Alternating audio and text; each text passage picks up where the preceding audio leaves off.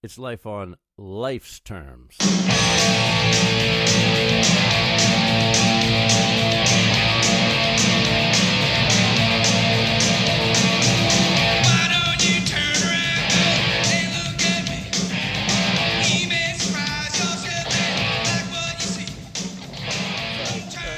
What's up, everybody? We're back after a little hiatus. The Life on Life's Terms podcast. And as usual, YouTube is like not going all that great. Yeah, there we go. We're good. We're good now. And I'm Tom Robinson, a grateful recovering addict. And like I always say, we're not affiliated with any 12-step program, although we do endorse them. We do love them. Have benefited from them. Yes, I am Chris Mandeville. I'm a recovered heroin addict. We're here at a New Wave Recovery Center in Quincy, Mass. on Quincy Ave. They let us use this space to provide you with this podcast. They do. Isn't that nice? We do this for no monetary gain. Monetary gain, yes. We're just trying loss, you might say. Help people, who might not be able to get out to a meeting, or some people are scared to go to meetings. And it helps me. Yeah. And we're just trying to fill a niche of, just people at home. Like I know people that are at home with like 3 or 4 kids. I can't like drag them all to a meeting, so they can at least stuff dinner in their face and watch us on here or listen to us at any time, which you can do at LOLterms.com. You can like, subscribe, share. Please subscribe to the page. What's up, Seth? To the podcast on iTunes. Yes. iTunes Play. Podcast, yeah. So tonight we have Ken. The way I met Ken was at the war anniversary meeting, correct? That's right. Yes. That's right. Over at South Shore Peer Recovery Center. You guys were in the war? Yes, we were at war. Still in the war. The big war. And he was one of the guest speakers. But you had more to do with that place at one point, right? Yes. So last year, I think it was in April, I was hired to direct. I was the first director hired for South Shore Peer Recovery's walk-in center. And I was there about 6 months, and we got a lot of great activities going and some great recovery momentum going. And nice. It was, and it's still going strong. Just to plug, something on Tuesday night, I hear that there is a Refuge Recovery meeting starting. Yes. Somebody in the room here might be involved in that. And maybe. Suspect. Allegedly. Yeah. Allegedly. So, yes, actually, you mentioned it. I'm going to be facilitating a Refuge Recovery meeting at South Shore Peer Recovery Center starting November 12th. It's going to be 51 Cole Parkway from 7 to 8:15. So if you're interested in Refuge Recovery and want to check it out, swing through. Good stuff. And you also facilitate Refuge Recovery. I do. So I'm new to the Refuge Recovery concept. I mean, I've been in recovery myself since I hate to say it out loud, but January 28th, 1972. What? Whoa. Yeah, it's a long time. Dude, yeah. I am truly a recovery dinosaur. I never asked. Yeah. So you are sober 40 longer than I have been alive. That is correct, sir. Stop it. That is correct. Yes, sir. I was born in August of 1972. There you go. That is, pardon my French, fucking pissa. Serious, that's Thank you. awesome. No, That's I was awesome. born in 71, so I was I graduated high school in 71. So, yeah. so what does that mean? So 47 years. But here's the thing. So in 1972, I went into a therapeutic community in the Bronx, and I was able to live there for 18 months. Right. So back in those days, that kind of treatment was available, commonly. Yeah, 18 months, 24 months. Right. Like long-term treatment meant fucking treatment. long-term. Right. How did you pay for such a thing? It was you didn't pay for it. It was paid for by the federal government. It was paid for by the state of New York, and through private donations. But it was readily available. There was no insurance involved. Right, yeah. There were no academics and credentials involved. It was basically people like us helping people like us. Yeah. TC, like therapeutic community. Right. So the people that the program I was in was called Logos Center. Logos Center. It was started in Viktor Frankl? It was, I think Logos means life or new life. I think that's meeting of some kind? Or is that, because logotherapy was Viktor Frankl's thing. Something to do with that. Maybe it's a different word. I think they took it. I think it might be a Greek word, or it's Greek for life or new life. There was a logos philosophy. I can recite it for you if you want. Yeah. A one-page philosophy we had? We had one at Turnabout, and that meant so much reading that and hearing that every day. Go ahead. Every day, yeah. We had a morning meeting every day, yep. and somebody would get up and say, life has meaning and worth only when I, knowing the worst of myself, grow sufficiently to give of my best, overcoming fear, the jailer of my heart and mind, to give me strength to welcome any test. So that's what we would say every day. There's a lot of similarities to the one we had. I think ours was a little longer. Yeah. I have it somewhere. Yeah. And I got to find it because it's like, first let us know these things. Yeah, that our lives matter. We were born with potential, and goes on. And I remember when our facility had closed, the one that was in Hingham, and they moved it over to Weymouth. When you first get there, it seems like it goes on and on and on. Yes.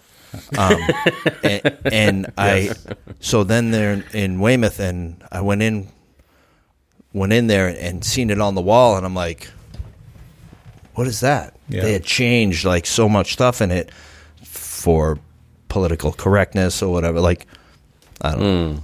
It just messed it all up. Yeah. I believe. Well, for better or for worse, for me it was for better. The year and a half that I lived at Logos and was, and the place was, we jokingly referred to the people that ran the place as just, we were all crazy and we were all maniacs, and we all, had no problem getting into a circle 3 or 4 times a week, for 2 hours a night. And we stripped each other down, psychologically and not literally. Not literally. Yeah. No, not literally. You called each other on your shit. Each other on our shit. That's right. Yeah. And it didn't happen in 1-2 hour session. You needed to be willing to change, right? Yeah. And they took that very, very seriously. That's awesome. Yeah. So there were a few cardinal rules. There was no violence. We had cardinal rules. No violence. No chemicals of any kind. No stealing. No threat of violence. Mm-hmm. There were maybe 4 cardinal rules. They're probably the same that we had. Yeah. Every Wednesday was rules and regs. Yeah. Every Wednesday we went over the meeting.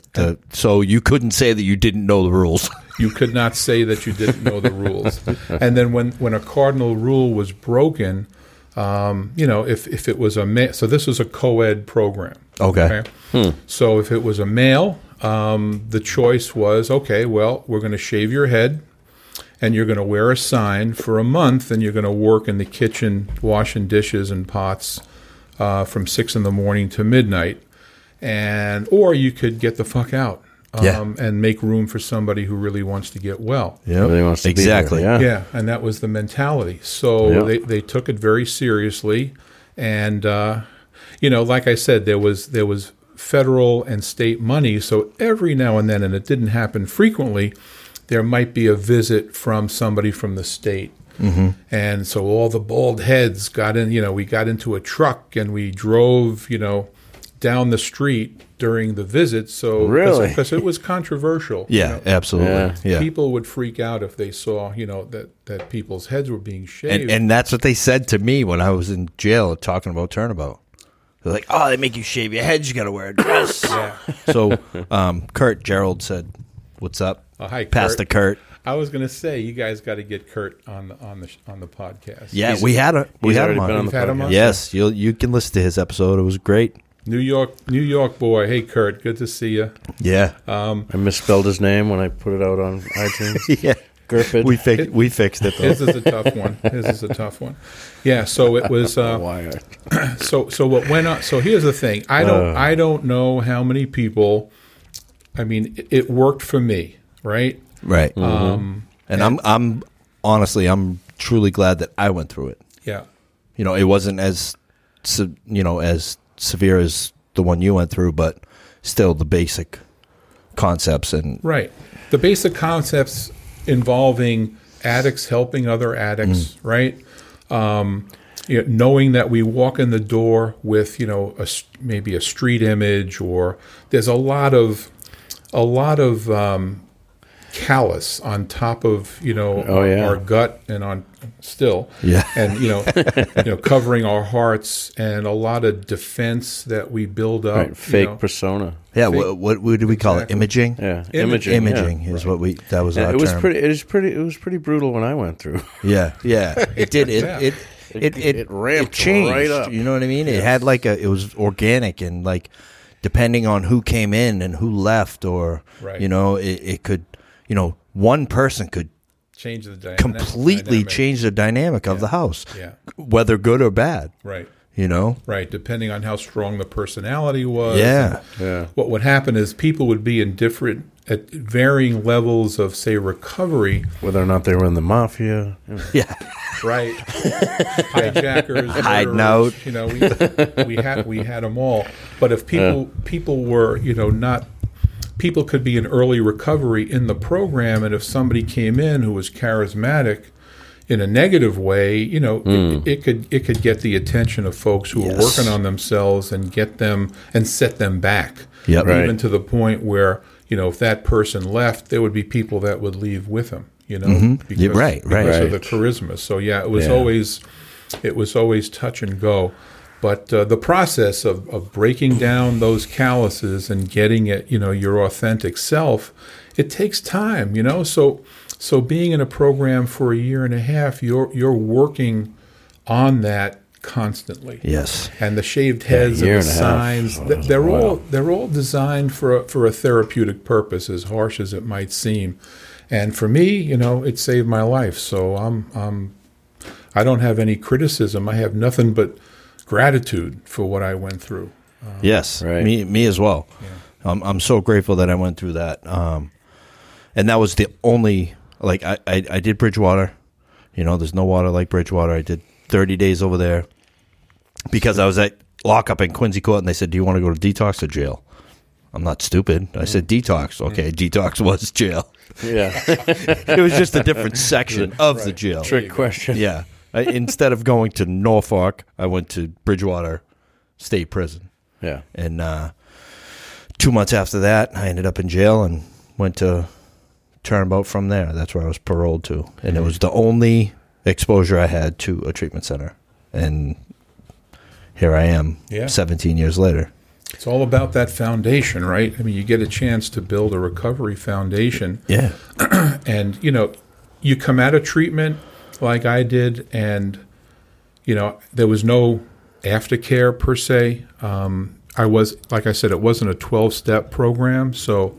Now, did you guys go outside to meetings?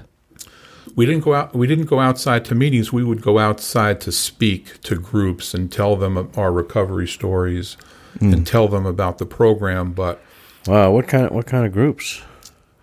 Oh, it would be like civic groups. It would be like schools. Huh. It would be the B'nai B'rith. It would be because we B'nai B'rith. So Jewish organization, Oh, okay. Catholic organization, youth organizations, a lot of youth. Right. It was attempts to reach youth and kind of basically tell them this is what happened to me. So I mean, how old were you when you got there?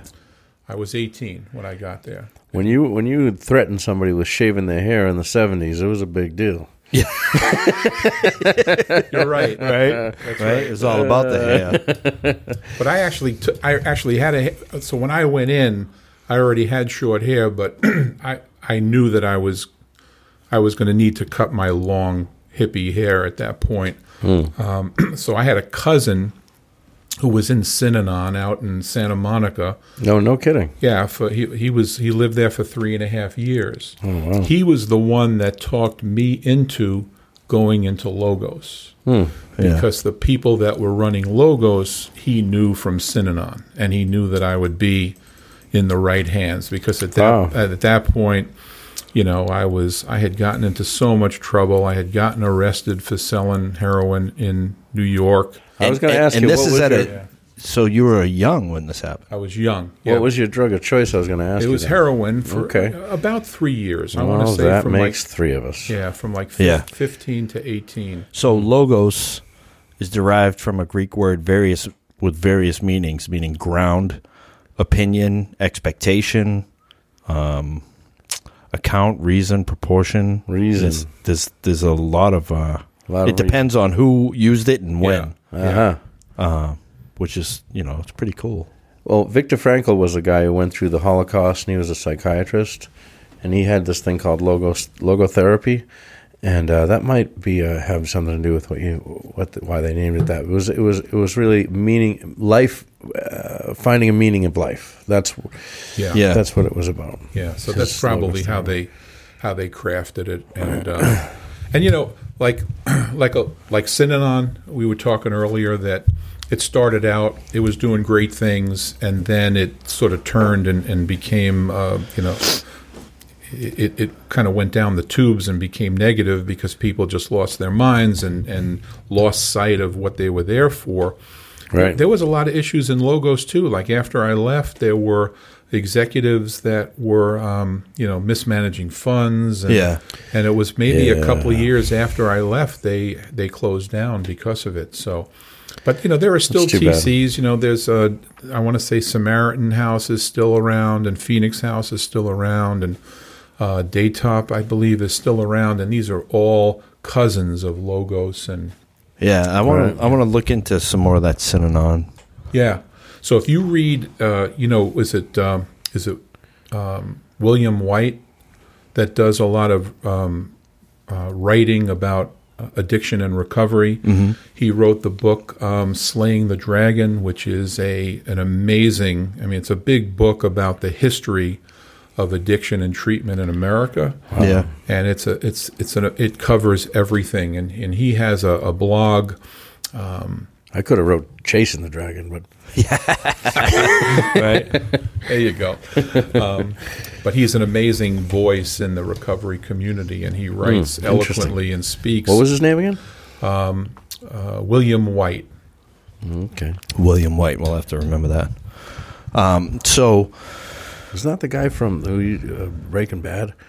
No, that's Walter. Well, that's Walter. That's Walter. Yeah, and I almost said Walter White. It's not Walter. It's William. So, you go through this treatment center. You're there for how long? A year and a half. Yeah. And what did you get involved in when you left there?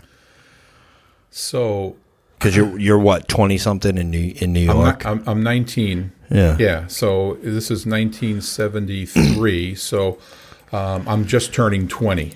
So I got out in July. I was 19. I turned 20 in August of 73.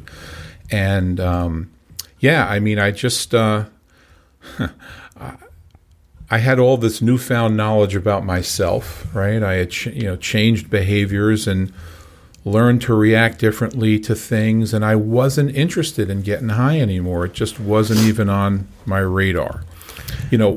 Learning things, and this sounds very simple, but how to relearn laughing at something just because it's funny. You don't have to be high to find it funny. Right.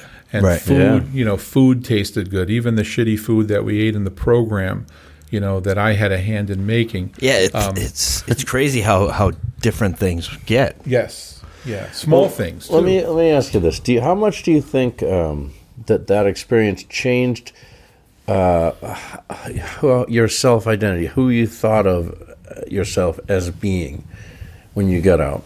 Because I had that. I think that was a big part of me, of what helped me to get over my addiction.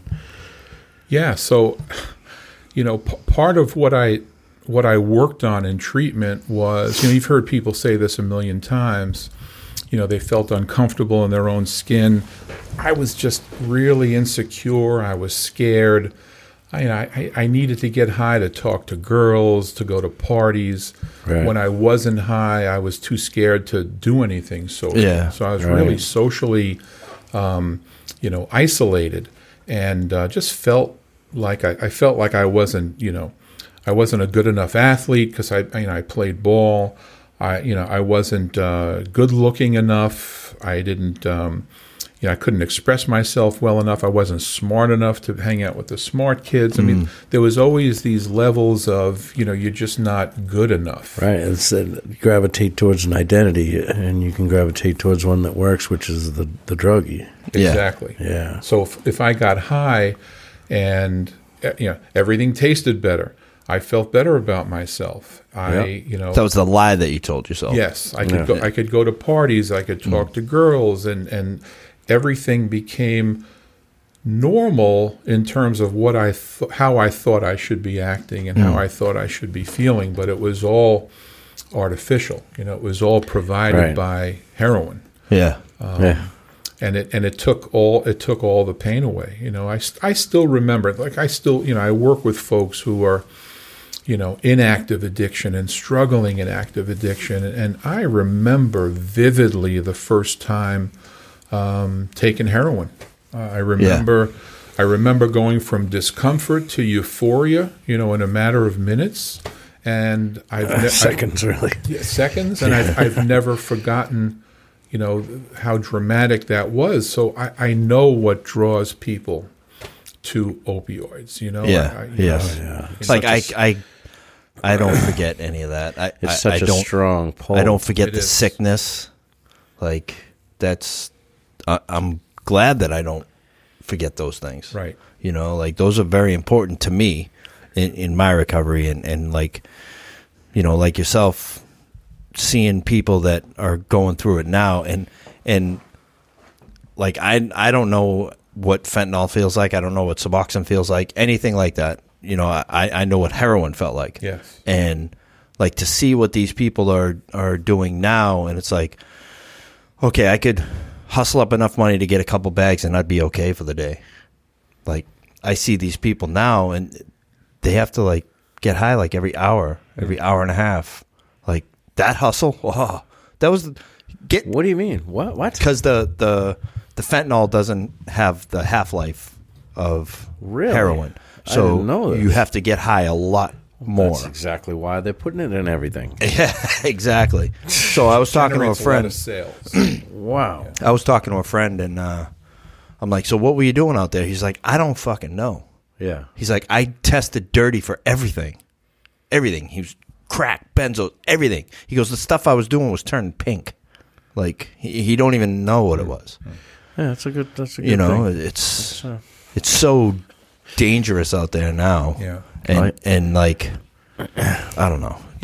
I don't mean to, and I don't want to change the subject, but, we talked about Refuge Recovery earlier, and I think the reason that it resonates with me so much is because, the way we feel pain and the way we feel as addicts, that our purpose in life is to not feel pain ever. Right.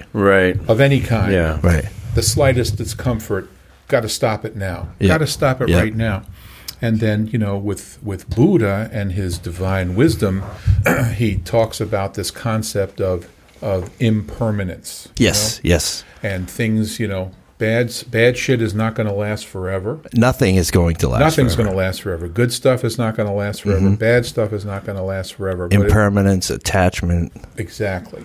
And this whole process of, through meditation and mindfulness, where people are able to change their thinking around pain so that it doesn't become the be-all and end-all goal of every day of addiction. Like, oh, I feel discomfort, then I know how to erase it, and my purpose in life is to not feel uncomfortable. And that's the bond that folks that struggle with addiction have is, we're all uncomfortable. We're all feeling a level of pain, whether it's physical, whether it's psychological, whether it's trauma-driven, and we just want to get rid of it. The fear of pain, of being dope sick, fueled my addiction for so long, and got me into some of the worst scrapes, because I would not be feeling well. I'd be trying to get what I need. The fucking lights would come on behind me, and my foot would go down, and I would be in police chases. Hey, I remember a couple of runs where I was doing fences, and work like an animal, trying to get out of there, get the job done so I can go get my stuff, and I wouldn't be feeling any pain, you know what I mean? I'd just be abusing my body and going as fast as I could, you know what I mean? Yeah, but then when you're done working and now you're waiting for what you need, oh God, that's when all of that paranoia and fear and anxiety and the sickness starts setting in as the day goes on. Like the afternoon starts wearing on, and it's like 3:30, 4 o'clock. Your nose is starting to run, and then you're starting to feel the aches and pains, and you really got to get out of here. And you're trying to put up this stupid gate, and you're like, "What the heck?" Yeah, right. You're going to hit traffic. You got to get to Brockton. Yeah. Oh God. I hear you, and I see a lot of that every day at work. So, I work for Signature Healthcare. It's an OBAT program, office-based addiction treatment. We treat folks with Suboxone, okay? And I'm the recovery coach in the program. So what does that mean? So people take medication. It takes away, withdrawal symptoms. It helps with cravings. It helps with pain. But, it affects different people different ways. Some people need more. Some people need less. But, that's... it's a... They give everybody, the same amount. All right, no, you got to start off on 24 milligrams. You know what I mean? And I think a lot of that stuff is, too much. This is what's sad about it with me. You see, when I finally did get sober, and I understand that not everybody's lucky enough, but it was it was a life transforming experience. It was something that was the hardest thing I ever did. It was something that made me go from this to this.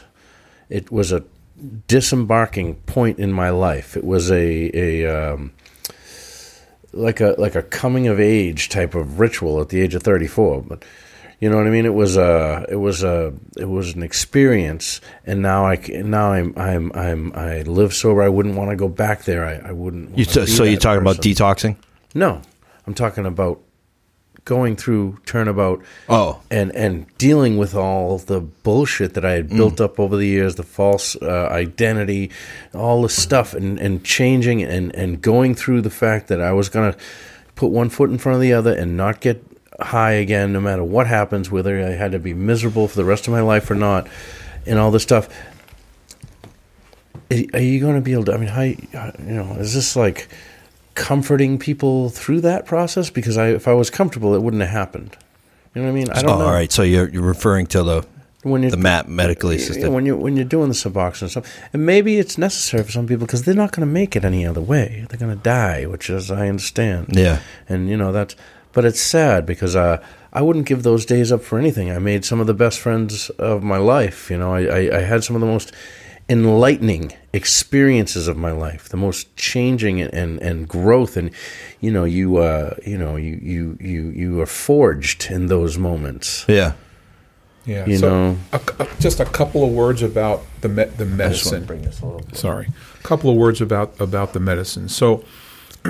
The medical director of our program has been prescribing Suboxone for, 17 years. Okay, he's got a lot of experience. Wow. So not everybody gets started at the same dose. Yeah. Okay. So sometimes people come to the program and they've never taken Suboxone before.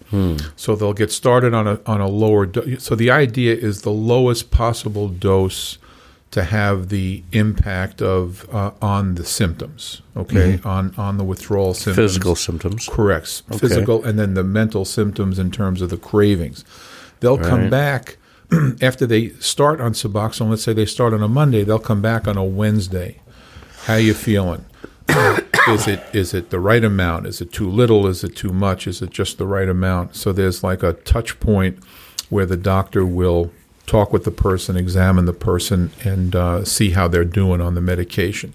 Sometimes people come from another Suboxone program. Maybe they got kicked out. Maybe the doctor retired. There's a million different reasons why. So they're already on the medication, and they come in on a certain dose. And that dose even is examined. It's not just a knee-jerk, you're on 16 milligrams, for the last 3 years. Doesn't necessarily mean you're going to be on 16 milligrams here. It may be too much. So the amounts are adjusted for the person. And it's a harm reduction mentality. So if somebody is shooting heroin, they're shooting fentanyl, right? Yeah. And the likelihood of a fatal overdose is pretty high these days. So the whole idea is minimizing the chance that somebody's going to die. Yeah. And exactly. Listen, for me. Being alive is great, but it's just not enough. It's like, so what are you going to do now that you have this gift of life? Yeah. That Suboxone has been able to stabilize you, so you're not in active addiction and you're not doing all the crazy things that would jeopardize you and the people around you. Yes. So now that you've got that stability, what are you going to do with that? How are you going to enhance your recovery pathway, because the medicine is just not enough? Well, I have to say that I wasn't strong, and I was able to do that because I was strong. I was locked up for 30 days. That was my Suboxone. That was keeping me from doing anything crazy. The symptoms, the physical symptoms, I basically they gave me Librium, and maybe I think I might have had some like anti-diarrhea medicine or something, But yeah, so maybe if you're on the street, and you're going through this awful craving phase, this first month or whatever, maybe it's that's what its purpose is. Yeah, and so you're discussing like the protocol that they do over there. There's doctors out there that don't do that. I know. Unfortunately, I unfortunately, they a physician. It was, I believe, they could take an 8-hour course and they could prescribe Suboxone. That's correct. Wow. If they're already a physician. If they're already a phisian. Okay. Well, you could be a podiatrist and and people found that they could make a lot of money. So what I don't like, and you just addressed it, was taking someone who is still hurting and still has this mental fog and they're still craving these things and handing them a bunch of Suboxone. So now you just gave them a bunch of stuff that they can make money with. They can sell that and get what they need. Take home. So like what you're saying, like that's because I tried methadone way back in the day, and that's what they did. But I knew that I seen the people that were on it. I'm like, I don't want to fucking look like this. So I don't think I ever went above like 35 milligrams, and I think it was 5 weeks I was on it. Mm-hmm. They were like, oh, no. You need longer. You need 6 months. I'm like, I don't want that. I just want to detox and feel okay. Yeah. And I was self-pay, and the lady that was dosing me was like, stop paying. I'm like, huh? She goes, just stop paying, and I have to detox you. I can't just throw you off. I'm like, oh, okay. So, and I mean, I didn't end up staying sober because I didn't know anything about recovery or AA or anything like that. I just, like back then they prescribed benzos and methadone. You know, like you had to go see the doctor and get on some type of psych med or anxiety or depression or something. How long are the people usually on Suboxone? You know, honestly, we have a guy in the program that's been taking Suboxone for 20 years. He's on 2 milligrams. Oh. And, you know, it's one of those things that he just feels that he needs to stay on it, and he stays on it. You know. Okay. And if he has if he feels he has a good life and he's working and everything is going great, awesome. Yeah. And that happens to be the scenario with this gentleman. So, listen, addiction medication, MAT, it's an approach that works well for some people, not everybody. Right. It's the same as, you know, TCs, they don't work for everybody, but they work for some people. Yep. 12-step works for a lot of people, but a lot of people have trouble wrapping their head around it. Smart recovery, I mean, you can go down the list of the exactly. things There is that no are out monopoly. There is no monopoly. There's no perfect formula that works for everybody. You know, sure. And there was times when, you know, I was like, fuck you got to do it this way. You know what I mean? Yeah. No, that's not the case. Like, yeah, and one of the unfortunate things in the recovery community, and I hear this from folks, you know, who might go to an AA or an NA meeting, and, you know, if they're taking medication, you know, people feel ostracized because, you know, there's a very strong sense of, well, you know what, if you're taking medication, you're taking Suboxone, then that's not real recovery, and people need connection in the community, right? Because if they're not in a TC for a year or 2 years, right? So they've got the community, they've got the recovery community, and I push hard to try to get people to come out of the isolation, you know, of active addiction and connect with people who are on a journey. You know, it may not be the exact same journey as that person, but it's a recovery journey. Yes. And connecting in the community is just so important, so that if I push somebody to go, you know, try an NA meeting out, try an AA meeting out, and they go and they hear this, you know, this sort of negative feedback where somebody's judging their, you know, the integrity of their recovery because they're taking medication. Yeah. That sucks. I mean, that No, bothers me. It can kill. Yeah. It can kill. Yeah. Stigma. I mean, it happens with addicts in general. So then to have addicts stigmatizing other addicts, it's an us and them mentality, and it's not right. We need to be as inclusive as possible because people are dying. Yeah, and right. You know, there's also those people that you come across that are not doing what they're supposed to do, and you know, like. It's more likely than not. It's difficult because you're handing someone who is an addict a very large means of getting messed up, and like I think that's why like the methadone worked well, because you had to show up every day and you got your dose, and you know you know, like you said, there's levels to this. Right. There's lots of levels. Yeah, and the war cry is evidence-based treatment. Yeah. Evidence-based treatment. So the evidence, you know, the studies show that people that are on addiction medications, you know, stay, you know, there's a far greater reduction in the number of people that suffer fatal overdoses as a result of using either methadone or Suboxone or Vivitrol. Mm-hmm. So, listen, I come from a world of, you know, no evidence. You know, abstinence-based recovery that no one tracks. No one tracks. No one can track. Right.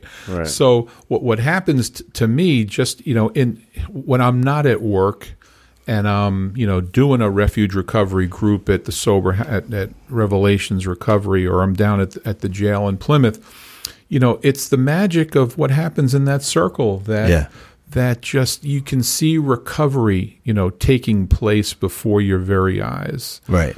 People, trust the group enough, trust the circle enough, trust each other enough to share truth about themselves, and that's when recovery takes place. Yes. So I love that, and I try to move people in my recovery coach role towards situations like that. So, to tell somebody who in Brockton, I'm in Abington, but I'm practically in Brockton, to go to the recovery center in Scituate, I might as well be telling them, it's in Iowa. I mean, for somebody to go, from Brockton to Scituate to go to a Faith Finders meeting, or Derek's, 12-step meeting on Saturday, or, meditation or acupuncture or women's discussion groups. I mean, they have wonderful programs for folks in recovery. And that's the thing is they ask the community what they would like. Exactly. What does this center need to provide? Right. And these recovery centers are popping up everywhere, which I think is great because it is great having the community. Like we went through Turnabout, and like one of the best feelings for me was after I was out of the house, always being welcomed back. Like to be able to walk into that house and they're like, what do you need? Yeah. What, you got to do laundry or something? Like you hungry? You want some food? Like what do you need? Like you'd go downstairs and you'd be in the kitchen eating something, and you'd be rapping with somebody. Yeah, you know what I mean? Because when we were there, we had to talk with each person individually in the house. Yeah, like and it would be called a rap. It would, rap sessions, and you needed to complete that before you could like move up to your next phase of the 20 minutes minimum. Center. I think it was. Yeah. And it just you never knew what you could say that could either make someone want to stay, or you know what I mean, right? Like someone that was like, I don't know about this, this is getting a little crazy with the fucking signs, and now we got to clean up the fucking grease trap. Smells like an open butthole. Like that was punishment. Like go get the vacuum. But the thing is here, all right, you're using a shop vac, right? You're sucking out a grease trap, and you're stinking up the entire house. So not only is this one guy paying for it, but now everybody here is paying for it because you screwed up. Yeah, they're pissed off at you. So you definitely like bringing that guy his shit when he's done. You know what I mean? Yeah. But that was. It just worked very well for me, it seems to have worked well for you for a number of years. Being a part of is important. Yeah, it was a community. Like if something needed to be done, we all got together and we took care of it. Like even if we were in the house and we thought someone wasn't okay, it's like I'd grab Tom. Hey, he look all right? I don't know. House meeting. And then we came together as a community and decided what to do. Right. And like that's a lot of people don't get to experience that, and now with these recovery centers popping up and developing a recovery community where there normally may not be one, I think it's great. What I love about it, guys, is that it draws people from the recovery community who want to share their voice and share their experience.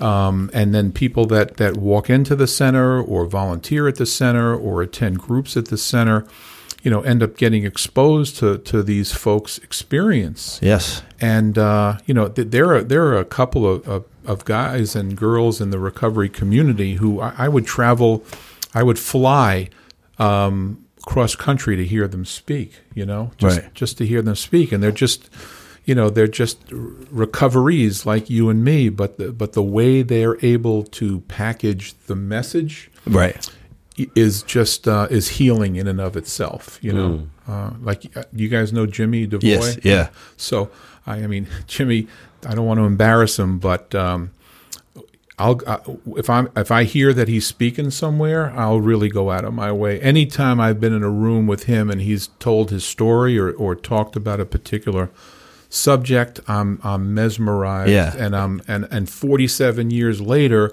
I'm still getting well. I mean, from hearing him, talk about his own recovery. It's amazing. And like I've known Jimmy for a while. Have you? And like when I heard him share probably like a year ago, I'm like, I don't know who you are. I used to know the guy, right? But like the guy that's up here speaking now, like where'd you come from? You know, but that's the thing. It's all about growth. It's all about change. It's all about becoming, and I feel bad for people who don't experience that. Even like people who've never had addictions or anything, and they don't have the chance to like go through that rite of passage type of experience. It's a beautiful thing. Yeah, for me, like simple sobriety is not enough. Like it's and I'm not perfect. I fuck up all the time, all kinds of stuff. Oh, like, wow. I have to say sorry. I know I'm perfect. I have to say sorry all the time. But I also know that that's okay. Yeah. Because I am human. I do make mistakes. That's the thing. You have to learn to love yourself, and I try because of your mistakes. Right. Try and fix those mistakes as best as I can. One of the gifts in recovery is the self-awareness that we develop, so that we're able to catch ourselves being assholes. Yes. Like it doesn't necessarily stop us from being an asshole, but I know I am sometimes, but a lot of times it doesn't. You're right. But like the minute sometimes words will tumble out of my mouth, and I'm like, oh, you were just such an asshole. Yeah, you feel it. You feel it now. But you can act on trying to correct it and almost make an amend on the spot. Right. Yes. And it's that gift of self-awareness and paying attention to your thinking. Yes. And that's a huge gift from Refuge Recovery. Yes, and like I'm reading, I'm almost done with the everything but the stories, and it's like, wow. Yeah. It makes you think. It does. And it puts, a lot of things in perspective. Like I was, sit down, shut up. You got, go sit up front, blah, blah, blah. And, all the while, all this other stuff, but it appeared when it was supposed to for me, So we do readings at the jail and at the sober house, and we'll go paragraph by paragraph. Yeah. And I'm not a 12-step guy, but within the writings of Noah Levine and Refuge Recovery, within the chapters, there's a lot of 12-step concepts. So people that have had 12-step exposure gravitate to, and they can identify. With Refuge Recovery, especially with the inventories and yes, like pretty. Exactly. Those things are pretty in depth. They are in depth, which is good. I did so. One of my first groups at the sober house in Scituate, Derek's house, by the way, Derek Quirk. Shout out to my boy. I love what he's done with his house, and now he's going to open his second house, Joseph's Place. The open house is this Saturday in Kingston. Mm-hmm. I wish I knew the address, but if you go on Revelations Recovery website, I'm sure you'll see it, or the Facebook page, which is probably what people have most access to. So Derek, we just announced that to a lot of people, so you better make sure you have enough food. That's right. He never has enough food. Anything that I've ever been to, there's never been enough food. For me. I'm just speaking for me, not for anybody else. But, it's all, recovery, too, is a lot about the people that you meet along the way. Yes. And, becoming friends with Derek and Sammy at High Point a couple of years ago was great. I was recovery coaching and doing CSP work for High Point back in 2017, and that's where I met Derek and Sammy, and they were doing the Arch program. They were doing the on-call recovery coaching at Brockton Hospital and Good Sam. Yeah, and got to spend a lot of time with them, running groups at Matsy and Batsy and trying to get people who are going through the shorter-term treatment to get connected with a CSP person at the end of their treatment, so Yeah, that yep. They could continue the momentum and deal with. And the CSP, they like try and help you figure out what you're going to do when you get out. Exactly. What does CSP stand for? So it stands for Community Support Program, and it was basically mobile recovery coaches. So we would sit with the person prior to them finishing their treatment and go through sort of a needs assessment. Do they need, is their insurance tight? Do they need to choose a primary care physician? Do they have medical issues they haven't addressed? Going to the dentist. And now you would physically bring the people. If we would come up with a structured wellness or recovery plan on paper, like a roadmap, anything that was consistent with that plan, we would transport them. If it was a job interview, if it was an appointment at Social Security, if it was and DTA, all this stuff's reimbursed. Right. So Mass Health would, so if you worked for High Point, you would put in certain number of units and insurance would pay for it. Yeah, which is huge because in early recovery that is huge. One of the biggest deterrents, I would think. It's like, I don't have a doctor, I don't have this, I don't have that, and then they start thinking of all these things and they start getting overwhelmed, and now you have this person that could say, all right, hold on, we're going to take care of this first, right? Then we'll take care of this, exactly, and just make some sense to the madness that's going on. Because if you're out there ripping and running, you haven't been taking care of nothing for a long time, right? And a lot of people will get sober, see all that, and be like, oh, it's too much. Yeah, and it doesn't even have to be that major. You know what I mean? It's just so many things on top. Like if you look at a big pile of shit and you got to move it, like, I don't want to move all that. Where do I stick the shovel first? So now, a CSP worker will help. Take care of it one turn at a time. You're all right. It's crazy. And then people coming out of incarceration too. A lot of times, we'll come in contact with them. They'll be referred to us. They'll have a parole officer who'll say, well, in 2 weeks you got to have a job. You got to have this. You got to have that. A lot of times the aftercare preparation isn't top notch. You know what I'm saying? And guys come out, and they've got a history of opioid use disorder, and the pressure of trying to get it. I got to find a sober house. I got to pay for it. I got to get a job. I got to go to meetings. I got to go to counseling. I got to go to the Suboxone program. There might be 8-10 things that fuck it, I'm going to get high. Yeah, and exactly. And I'll go back. Exactly. Yeah. So it's tough in early recovery. Man. Yes, it is. And I'm I'm glad that I'm glad the exposure that I got was a TC. Yeah. It was exactly what I needed. One of the lucky things for me is the counselor who was most influential to me when I was going through the TC is somebody that I'm still friends with today. So his name is Stu Teagle. He's been an addiction family therapist, focusing on addiction and the impact on families, for forever. That's his life's career. And you come in contact with people, and all he did was give me trust and give me the sense that I had value. And he would, he let me babysit for his, big. That's huge. Yeah, his 9-month-old daughter. He and his wife went to the movies one night, and I was the babysitter. I'm in the woods in upstate New York babysitting for this child, and I'm a dope fiend from Long Island, and he's saying, you know what, Kenny, I know you can do this. So just take care of it. And they fucking went out to dinner and went to the movies, and then there I am, and the baby's sleeping, and I'm watching, Night of the Living Dead on a little black and white TV, and I'm scared shitless in the middle of the woods. It's dark as, there's not a light on, and I'm like, what am I doing? So, but something as small as that was huge to me. Yeah, someone had a little faith in you. He gave a little grain of self-respect. That's right.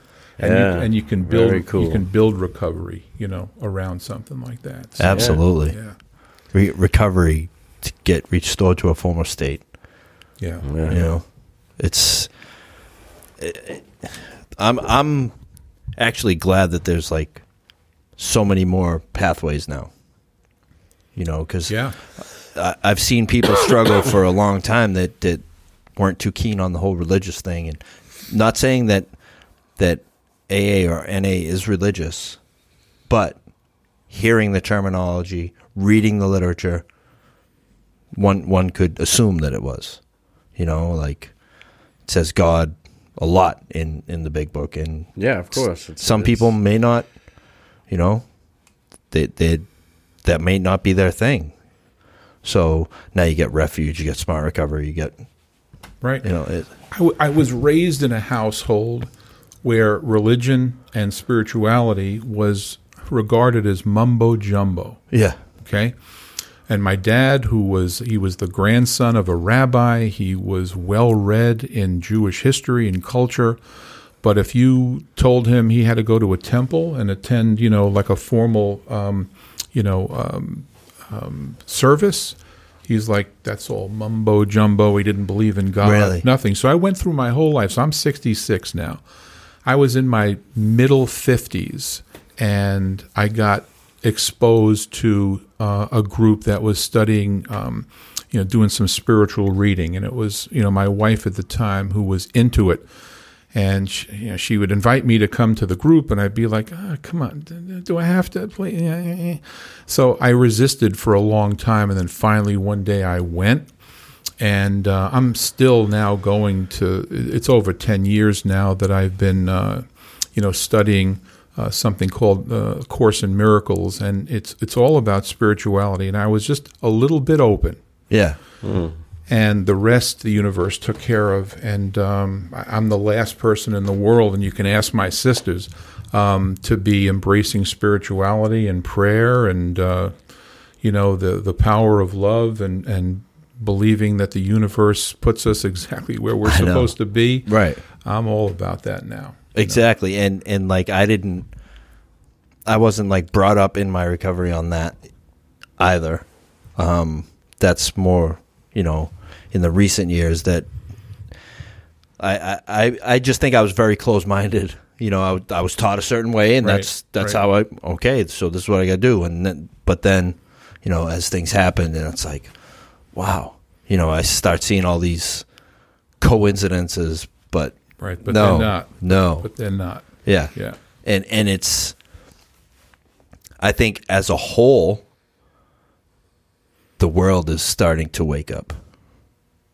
As a whole, we've been like, they want us in front of the TV, they want us here, and they want us there, and people are like not getting fulfillment out of that anymore, and they're searching other ways and finding out, how it should be, and how the things that are going to make us feel good and last, and they're not going to ruin our lives. It's and to, possible. And sounds good. Yeah, and to people who you're trying to convince that being in recovery is better than being in active addiction, it's work. Yes. To be in recovery. It's hard work. And I just start with the concept of just be open, man. Just be a little bit open, a little bit willing. Those are cliches, but they're really not cliches, because not at all. You'll walk into a meeting with other people, and you'll hear something said that's been said a million times before, but that night, at that moment, you'll hear it said in a way that's packaged differently than you've ever heard it before, and it'll get through, and it'll get through, and it'll be a real legitimate pearl of wisdom. Yeah, it's happened. Like there was a lot of this stuff was being said for years. It's not. I've said it before. It's not like when I walked into a meeting, they took the book and put it away. Oh, right. No, it was always there. Right. It's when whoever it is, whatever it is, thought I was ready to be exposed to it, and that it would have maximum benefit for me. There you go. And it did. So yes. That's awesome. Yes. So you go into the jail, you do the refuge recovery for the inmates, which is Plymouth House Correction is where I got sober and my journey started down in New Man. Yeah. Not going to forget it. Not going to forget it. Well, what I do is, and so last Friday I didn't do it, but it's 2 Fridays a month, and I bring trivia questions, right? And it could be movie trivia, it could be Motown trivia, whatever it is, and it's kind of an icebreaker. I ask them trivia questions, and then we do, usually 10, 12 minutes of meditation. Don't want to push it, right? And then we do some reading, and at the end of every paragraph, open it up to the circle. Yeah. Did anything in this reading, resonate with you? And the guys are really all about sharing and all about supporting each other and listening to each other. And the hour goes incredibly quickly. Yes. Yes, and wow. You get to it. That's in the recovery unit. Right? It is, yeah, the SUD unit. So guys usually spend like 4 months there. Which is, they're going to benefit from it the most. Yes. But I think there would be a lot of other people in there that could benefit from it as well. Yes. Because I know it was not easy to get into the drug unit. Sometimes you had to wait until certain people got out or whatever. And, it seemed like a chore. I was lucky enough to get into it. And the whole unit was single cells. Mm-hmm. Like there was only one bed even welded to the wall. The other one hadn't even been put in yet. Okay. And I think it was 3 months I got to do that. I was like, this is great. Get to go back to my unit and, do whatever. It gave me a lot of time to sit with self, which I hadn't done for a lot of years. Mm. And like basically started my journey before I even knew. I found AA in jail. People coming in, putting on commitments. They still come in. It was Jack the Marine. It was this guy Phil. Like exposed me to that, and like the first time I identified was with a woman who was sharing. And like our stories were very different, but what I identified with was the feelings. And I was like, wow. What I love about that program too is that so guys will do their 4 months. But they're also sometimes invited back to spend more time on the unit to be mentors. Yes. To the new guys coming in. And I love that because you know a lot about what happens in jail and to just see the guys truly caring about each other and wanting to have each other's back cool. and we had it's a great piece of it. When you were in your TC, we had big brothers. So, like, when we got in, they would assign us to someone who would show us the ropes. Yes. Did they have that? In the beginning, yeah. I remember walking in day one, and it's so in the Bronx house where I spent my first week, and then I went up to the upstate facility. It was in a former nunnery. It was a convent.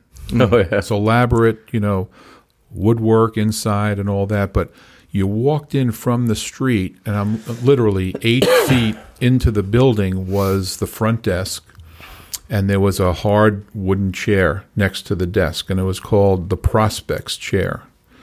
And you went in and you just sat in the chair. Everybody knew you were there to come into the program, but they wanted you to sit on that chair and think about what you were about to do. And 6 hours later, somebody came out and took me into the office and assigned me to like a big brother who took me around the house and assigned me, my job was going to be sweeping the stairs for a week or whatever it was. I was in a dormitory called the Prophet's Pad, with probably 12 or 15 other guys. And that was the introduction. I was terrified. Imagine that, 6 hours. You sat in the chair. What are you willing to do? What lengths are you willing to go? And the outside world was 8 feet. You could just get up and just go out the door. They wanted to see if you really wanted to be there. Right. Because if you didn't, there was someone else that was outside in there. Itching to come in. They were dying. Right. So, yeah. Well, this has been really, really great, I think. Yeah, fantastic. Thank you. We appreciate you coming on. Man, I'm so grateful to be here and and do this. Thank you very much. I think I foresee a part 2 coming.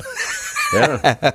So, we'll have to get you on with a discussion. We like to do discussions with another person. That'd be great. Once a month. Four of us. Four of us, yeah. So, love that.